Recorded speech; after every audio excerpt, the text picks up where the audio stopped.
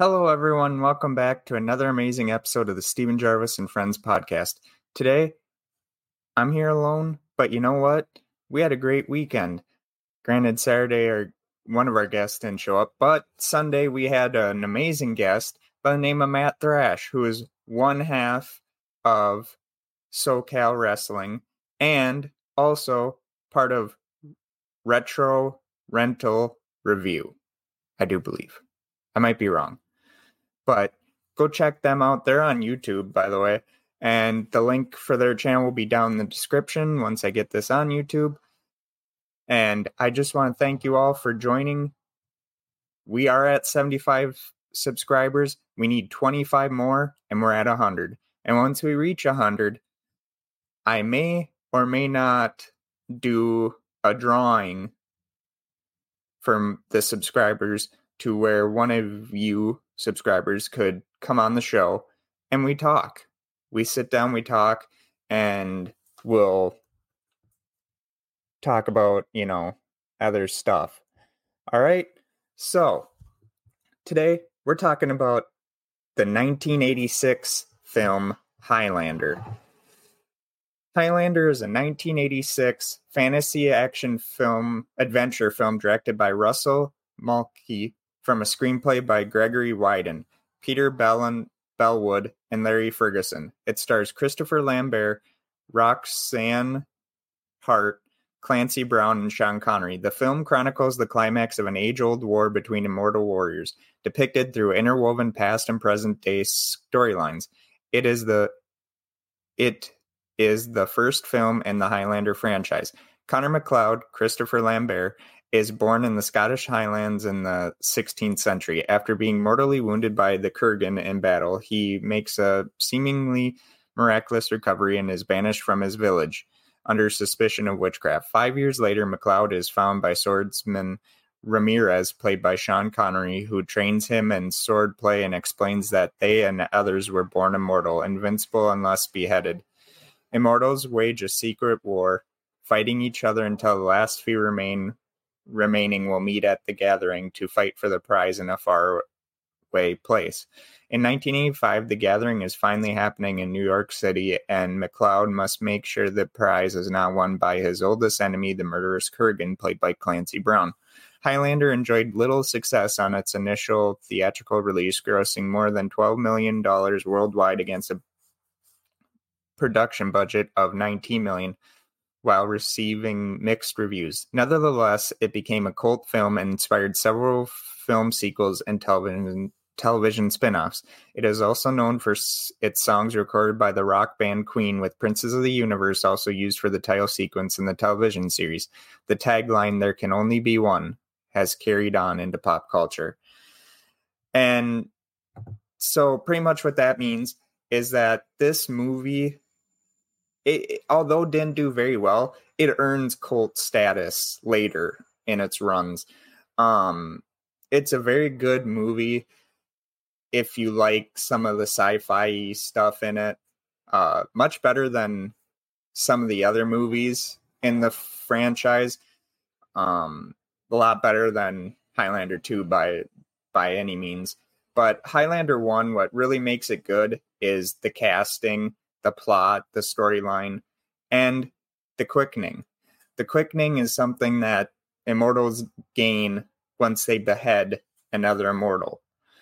It makes them more powerful, and they lose all that power if they're beheaded. Which Connor MacLeod is the very first hero immortal, other than Ramirez and Castigear, who we learn about later in the film. But Kurgan is the ultimate bad guy. He's not the nicest guy. And it's funny I say that because Kurgan, played by Clancy Brown, who Clancy Brown plays very good bad guys. I mean, it's very rare that he is not a bad guy in films. And if he isn't, he's even better at being good characters too. It's weird. He can do both. And what happens in this film is, in the beginning, you get a monologue by Sean Connery, which I do believe was done in his bathroom to achieve the sound that it did, where he talks about, you didn't know we walked among you until now. And then the song Here the Princes of the Universe by Queen hits, and we're introduced to Connor McLeod, who's sitting in Madison Square Garden watching a wrestling match, which we later find out there's another immortal there. I guess he's a bad guy.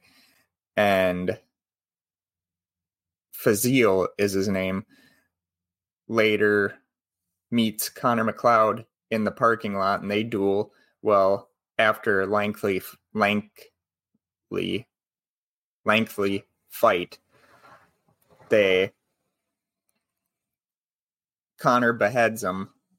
Well, then once the quickening happens and destroys most of the cars in the Madison Square Garden parking garage, he flees.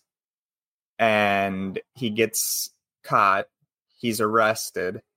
And then we're brought back to the past where he's with his clan, the McLeods. And we find out that, the Kurgan is also immortal, and he wants to kill Connor McLeod in the battlefield in the past. Well, that doesn't work out. He stabs Connor and mortally wounds him, but he doesn't get the job done. And Connor, although seems to be dying, he hides a terrible secret, and that's that he's immortal. And so when his other clansmen of the McLeods finds out about that, they turn on him, they banish him, and he meets another woman by the name of Heather, and he kind of rebuilds his life. Well, in steps Ramirez, who's, trying to teach Connor his true nature, which is, we're immortals, we fight for the prize, which for good people, it's good things, but for the bad side of the immortals, if they win, it's darkness for all mankind. And so you get a lengthy training sequence of Ramirez teaching Connor and also telling Connor about how he felt the day of getting stabbed by the Kurgan. And later on, he leaves. So then Ramirez, who's talking with Heather over dinner or drinking that night, they get attacked by the Kurgan, with Ramirez kind of slicing the Kurgan's throat a little bit, but not able to fully behead him. And the Kurgan later gets the advantage over Ramirez and later cuts off Ramirez's head. Well, then he rapes Connor's, I guess it's his wife, named Heather. And Ramirez lies about it, saying that, hey, she's my woman. Don't worry about her, blah, blah, blah. Well, Kurgan ends up raping her, and it's really a sucky affair. Also, we're introduced to... Hold on. Sorry about that. We're introduced to Russell Nash, a.k.a. Connor McLeod. And he uses this alias as his way to walk among people so that they don't know that he's immortal. But now that he's in jail and being interrogated, it kind of comes out as, have you been doing these other beheadings?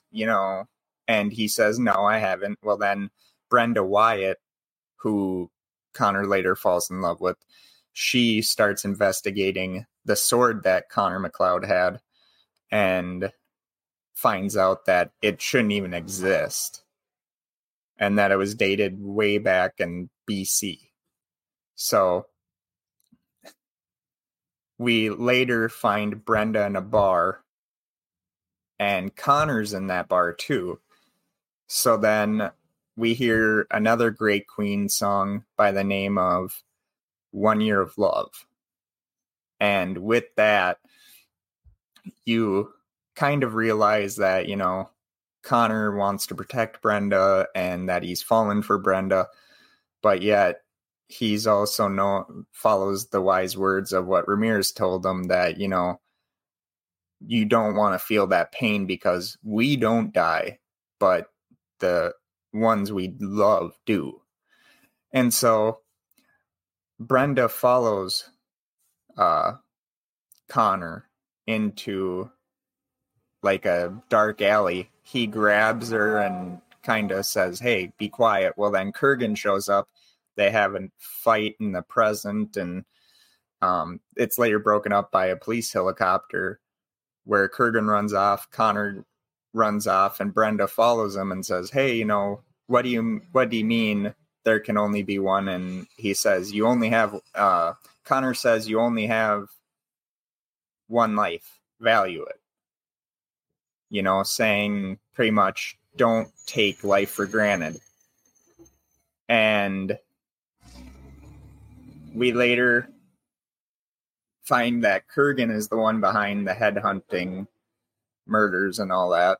So he later kills Castigar, and that sets up the final battle between him and Connor. Well, Connor and Brenda have now fallen in love. Connor has told Brenda his secret about being an immortal and his true name, his true identity. And then after he tells, depending on which version you watch, like if you watch a director's version of Highlander, you see them later walking in a zoo and he's saying, "Brenda, we can't do this." Pretty much kind of shooing her away because he doesn't want her to get hurt and he doesn't want to get hurt. Well, in the background, we see Kurgan, the shadow of Kurgan. So Kurgan follows Brenda back to her apartment where he breaks in there, kidnaps her, and then uses her as bait to get Connor to fight him. And it's really weird because they meet up in a church where Connor lights a candle for Heather's birthday, his old wife who dies when he sees her the next time. And once that happens, Kurgan comes in and he's hitting all the candles that people have lit to honor their loved ones that have passed on. And he tells Connor that I raped Ramirez's woman. Well, Connor gives him the look of, "So you're the one that hurt Heather."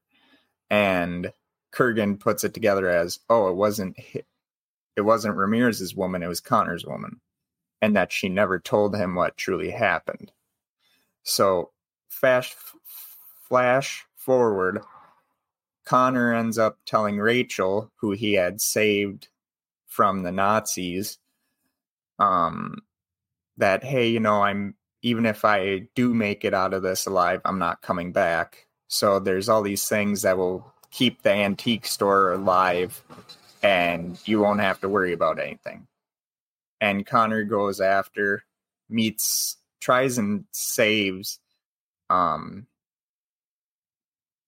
Brenda, but Kurgan kind of laid a trap for him, so they end up fighting. They go into a warehouse where they have their final duel, and Connor later cuts off Kurgan's head and wins the ultimate prize, as well as wins the gathering. And he tells Brenda that, now that I've won the prize, I know everything. I can hear and feel what everyone's thinking about. And she says, "Well, what am I thinking about?" And he tells Brenda, "You're wondering if you can love me, and you can." And that he can now grow old and have children, and that Ramirez never taught him that. So that's pretty much the whole story and plot of Highlander.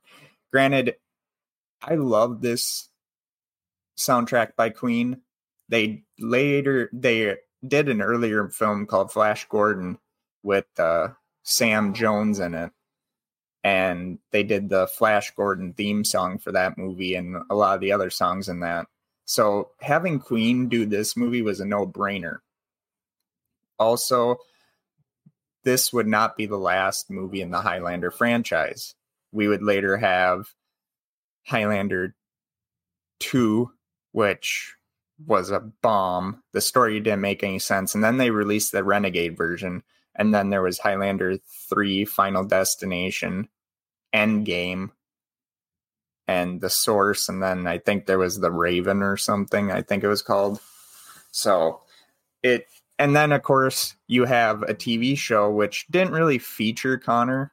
It was to get Christopher Lambert because he had tired of the role and wanted to do other things, to kind of write him off and introduce Connor MacLeod, or Duncan MacLeod, his cousin. And him and Connor's relationship is later brought to the forefront in Highlander Endgame, which we'll talk about one day on the stream, on the podcast. And you know what? I'm going to play the trailer for Highlander. I got to go to TikTok first.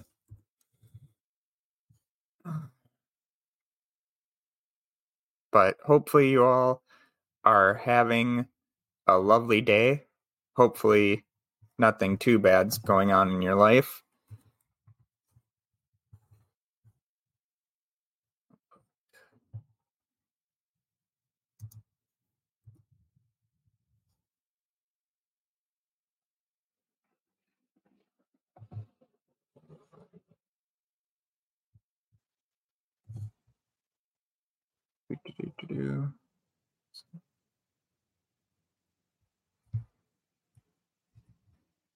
Sorry guys, I'm looking for the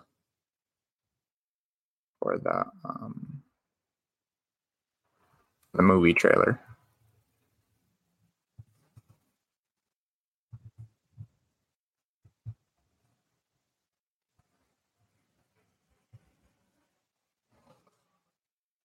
And I don't want to use that one. If I use that one, that might get me in trouble. Okay. So now I go to present, share screen.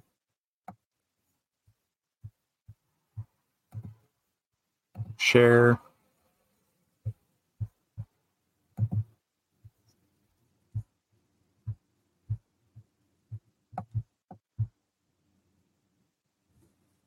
From another time comes a man of great power. You talk funny, Nash. Where are you from? Lots of different places. A warrior of incredible strength. You've the devil in you. We've been kinsmen 20 years. Connor MacLeod was my kinsman. I don't know who you are. Because you were born different, men will fear you, try to drive you away.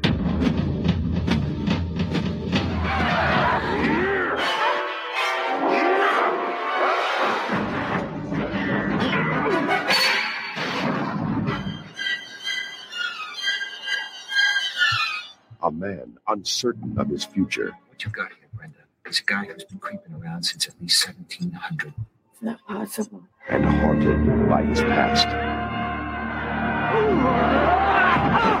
Wait a minute, Nash. I want some answers. You cannot die, MacLeod. I'm Connor MacLeod of the Clan MacLeod. I was born in 1518 in the village of Glenfinnan on the shores of Loch Shiel. I am immortal. A hero who is about to face his greatest challenge. You will always be weaker than I. What can you tell me about a 7-foot lunatic hacking away with a broadsword at 1 o'clock in the morning, New York City, 1985? Not much. For he is not alone. In the end,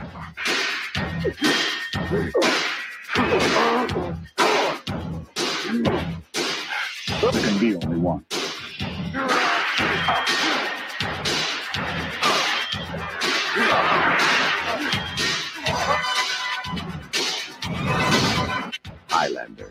there can be only one. And here we are, we're the princes of the universe. Here we belong, fighting for survival. We've come to be the rulers of your world.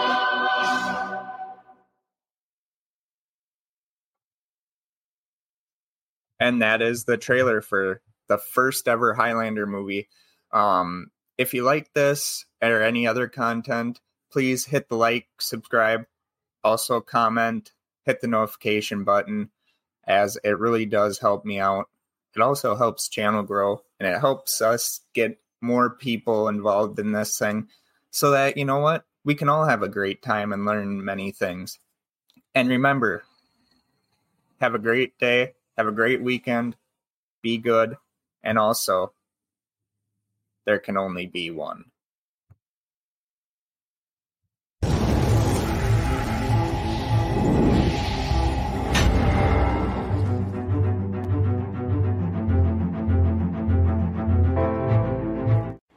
Welcome into Metalhead Journeys. What is Metalhead Journeys? It's exactly how it sounds. It's a journey through the world of metal by a couple of metalheads.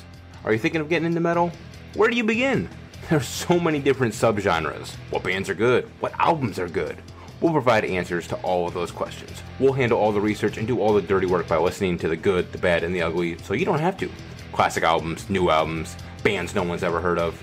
Get ready as we'll applaud and criticize with the same passion. This is Metalhead Journeys.